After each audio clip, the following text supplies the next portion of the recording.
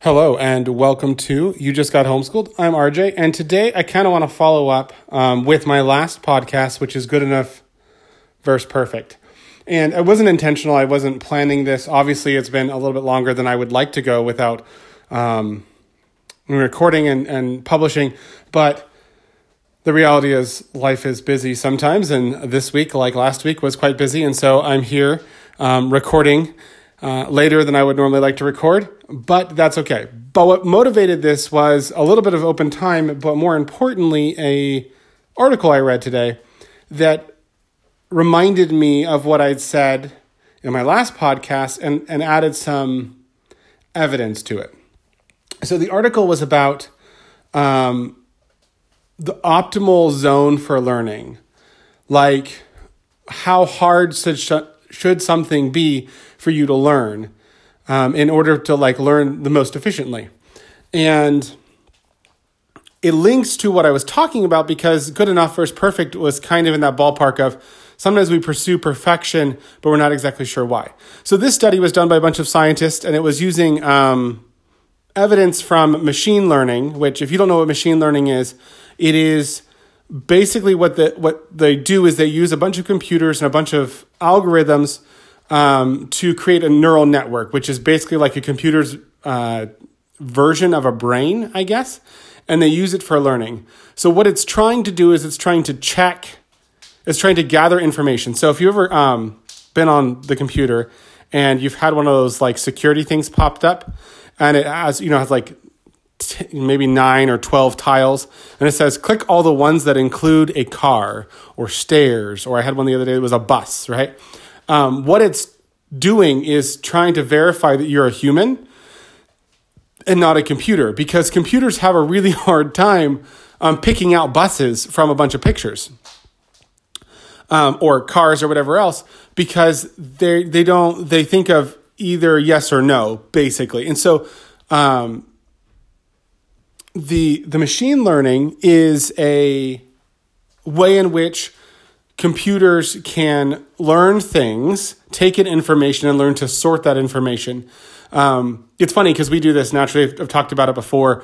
I have a newborn, and as he grows up and as my other kids are growing up, we teach them by pointing out individuals of a particular thing and labeling them. So we might point to a chair, and that's a chair, and then that's also a chair. And even though you would have vastly different chairs, think of rolling desk chairs, kitchen chairs, lounge chairs, wingback chairs, all those type of things are all different kinds of chairs, and yet they have this one category. And so the way machine learning works is typically there's an input level where the computer guesses, basically. You can show it an image, and the computer guesses, and then it's confirmed whether or not it's called guided learning. Then a person comes in and says, yes, that's correct. So if we were going to give a computer a bunch of pictures of chairs and not chairs, right? And it would say, you'd take the picture and say, chair. And then a person would say, yes, that's a chair, or no, that's not a chair. And eventually, hopefully, the computer would learn, basically, through all these mechanizations, this machine learning, what constitutes a chair, what characteristics make it a chair, right? Because we would call something a chair but a stool is not a chair, typically speaking, is the way that we would phrase it. And so the machine learning learns that way. And so they use these computer models to figure out what is the optimal success rate that they're looking for in order to learn the fastest. And granted, it's using machines and not human beings, but I think it holds true based on my own experience. And so this is what they came to. If you get a 50% success rate, that's too low. Right? What happens if you're trying really hard and you only get 50% right? Typically, you get frustrated and give up, right? What happens if it's too easy, right? You always get it right all the time. So let's say you're playing a game of cards, right? You play Slapjack. If you don't know what that game is, it's a game where you basically have half a deck of cards. You divvy up the cards between two players, and you flip them over one at a time on top of the ones previously. And then whenever a jack gets thrown, you slap down on top of it and you get the pile. And the whole goal is to get the other person's pile through this method. But can you imagine playing Slapjack against a 3-year-old? right? You're going to win every time if you play honestly because you're a grown-up and you're faster, right? Or if you play against an elderly person that just can't process that quickly, you're going to have the same result. And so if it's too easy, it's no longer fun. If it's too hard, it's no longer fun. This is why, if you've ever played a video game, they have this down pat. They increase the difficulty incrementally, right? The next level needs to be just a little bit harder, right? But as your skills grow, they can increase the difficulty of the game. And so they want to keep you in this bracket where it's not so easy that you get bored, but not so hard that you give up. Right. And I know this because, I don't play lots of video games. I don't have the time, but I have, I go through video games periodically on my phone or my tablet, and they're kind of that dumb type of video game. I think the one I'm playing right now is like a World War I fighter pilot game. And that sounds ridiculous, but it sounds like fun to me. And so I was playing it and it was starting to get too easy. And then I literally just not half an hour ago was playing as I was putting my kids to bed. And it got harder. And it got harder by then just adding in things I'd seen before, but in larger concentrations. And so it just upped the ante and made it much more difficult to win the game, which then keeps my interest because it wasn't so hard that I was just going to fail every time, but it was hard enough that I failed a couple of times, had to regroup, and then try again, right? So what they found, what this study found, is that the optimal success percentage for learning is about 85%. You want about 85% success rate, right? That's enough winning to make it enjoyable, or at least maintainable, right? But it's also, that means that you're working on that boundary line where you're actually pushing yourself. So as far as homeschooling goes, that's actually kind of a relief, right? Meaning that it makes it much easier for me as a homeschool parent to assess whether or not my kid is kind of working at their potential, because, or at least at their level. Because if I'm pushing my fifth grader, right, to do a particular kind of math problem, and they're consistently getting 100% right, that is a good thing, but it might mean that the problems aren't hard enough. But if they're consistently getting 50, 60, 75% right, that might mean that we need to slow down and regroup, right? Think over what it is that they're struggling with, what kind of things are they missing, and push them a little bit further, go back, reteach, and then hopefully we'll get to where that's an 85% mark. And so I think that's important for us as homeschoolers to know, to keep aware of, to be aware of as we're teaching. And I think it acts as a really good rule of thumb for us when we're kind of progressing in our learning, to kind of stay on that edge where you don't learn unless you're challenging yourself, and you're not challenging yourself if you're getting everything right every time. And so what you're really looking for is that, where is that? Where's that line where you're pressing against the edge of what you're capable of, with what you already know, and progressing into an area that you don't know. And I think 85% is a good boundary line. If you can consistently get 85% of something, but you're still progressing. So, in a week or 2 weeks or a month or 2 months, right? You look back and you go, oh, I really have progressed. I'm not like set on the same subject at 80 or the same topic at 85%. But I look back, especially at something that's progressive like math, where you can look back and go, well, I'm consistently getting 85s, but I'm moving forward and I'm still able to succeed. Because you have to understand, some things are also a product of practice. And we know this just from everyday life. If you're a sports person at all, if you ever even watch sports, you know that practice becomes important, not because it makes perfection all the time, but because it gives you that opportunity to hash things over and over and over and over and over again, so that the things that start out small, where you'd have a relatively low success rate, as you practice them, that success rate goes up and you get better and better and better. Right. So I did Taekwondo. If you've been listening for a while, you may have heard me mention this before. I did Taekwondo and earned a black belt in it while I was in college. And if you block 85% of strikes, right, people trying to hit you or kick you, that's pretty good. I mean, obviously 100% won't be perfect, but if it was perfect, if you're blocking everything the other person threw at you, then you're never going to get any better because you're not having someone who's fast enough or sneaky enough or whatever to get through your blocks. So you actually need that pressing on you. You need that failure to get better at it, right? I know that, for example, I had a friend of mine who was in my class with me, and from day one, like we did the whole thing together. And so we ended up sparring each other a lot because after we got through the first year, many of the people in our class dropped out. And so there was me and her and one other guy, and then I think another girl or two who were like the class ahead of us. And we would spar regularly, which if you don't know what sparring is basically like fighting full speed, not full power. So, you're trying what you want, you're doing everything, you're just not making contact with full force, which does make a difference when you're dealing with someone who's considerably smaller than you, which in her case she was. And so I wasn't trying to hurt her.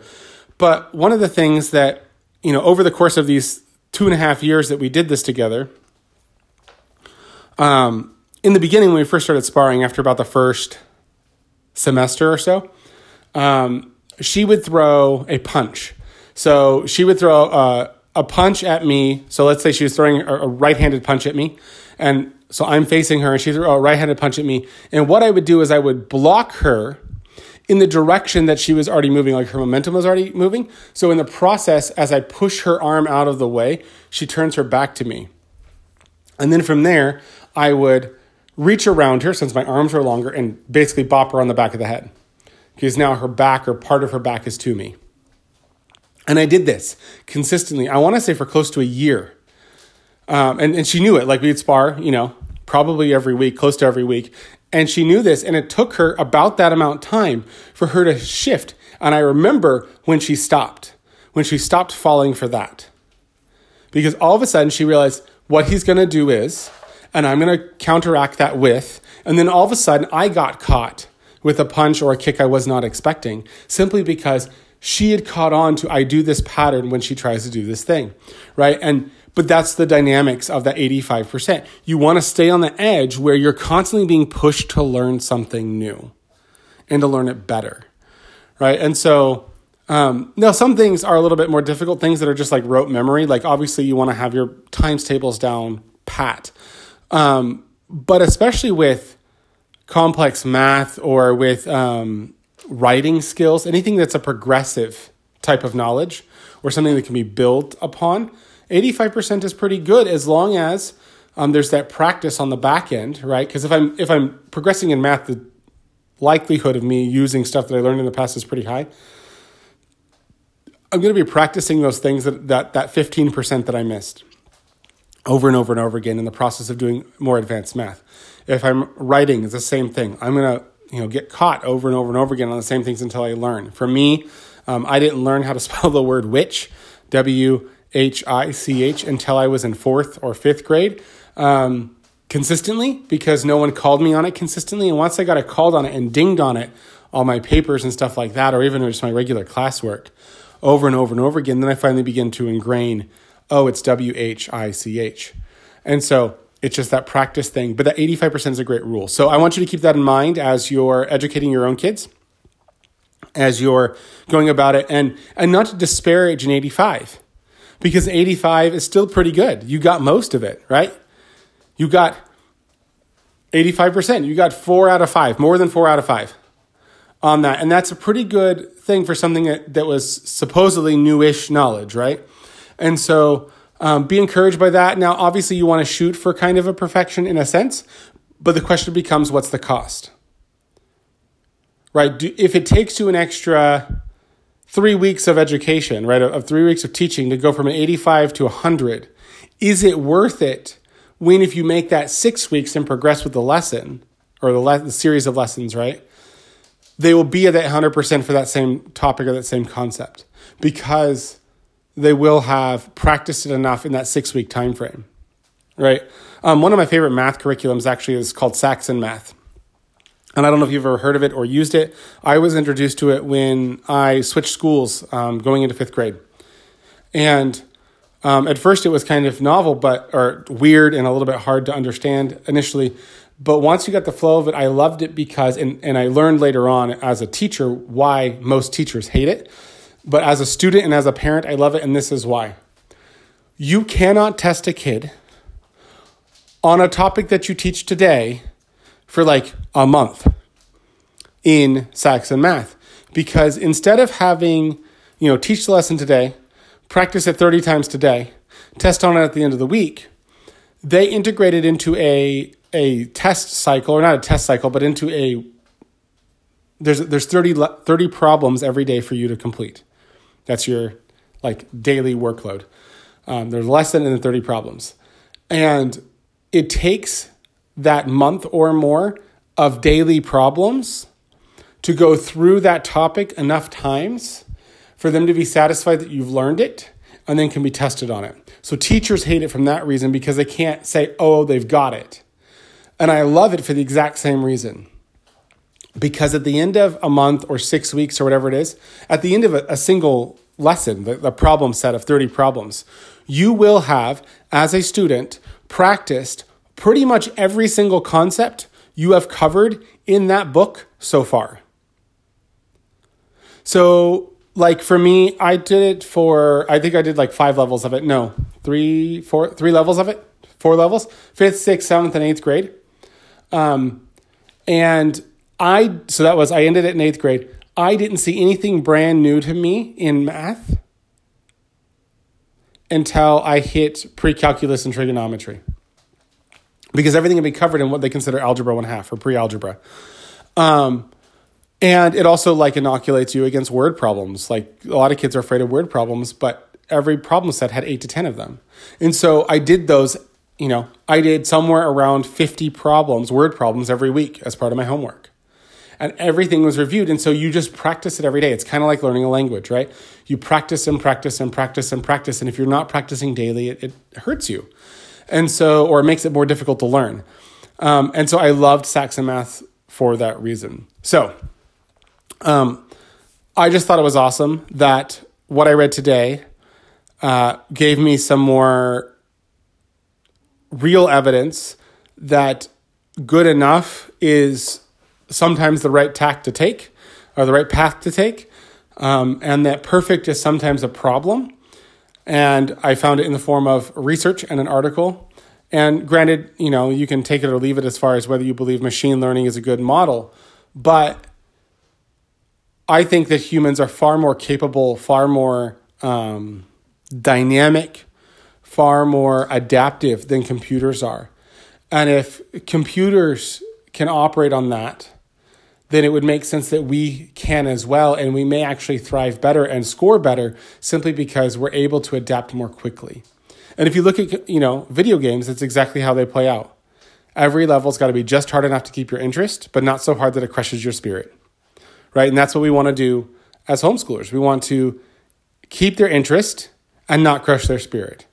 Get them to move forward, get them to move at a pace that is satisfactory. And the nice part is if you kind of take an 85% model, you can have some sort of metric, some sort of measurement of whether or not they're able to progress. And then you can say, oh, you got 85%, let's move on. Let's move on and we'll pick up some of those pieces. But if you're really interested, you can have them keep pressing, right? And they can go down the subfields and the sub-rabbit trails of whatever topic it is they're learning and still pursue that 85% type model.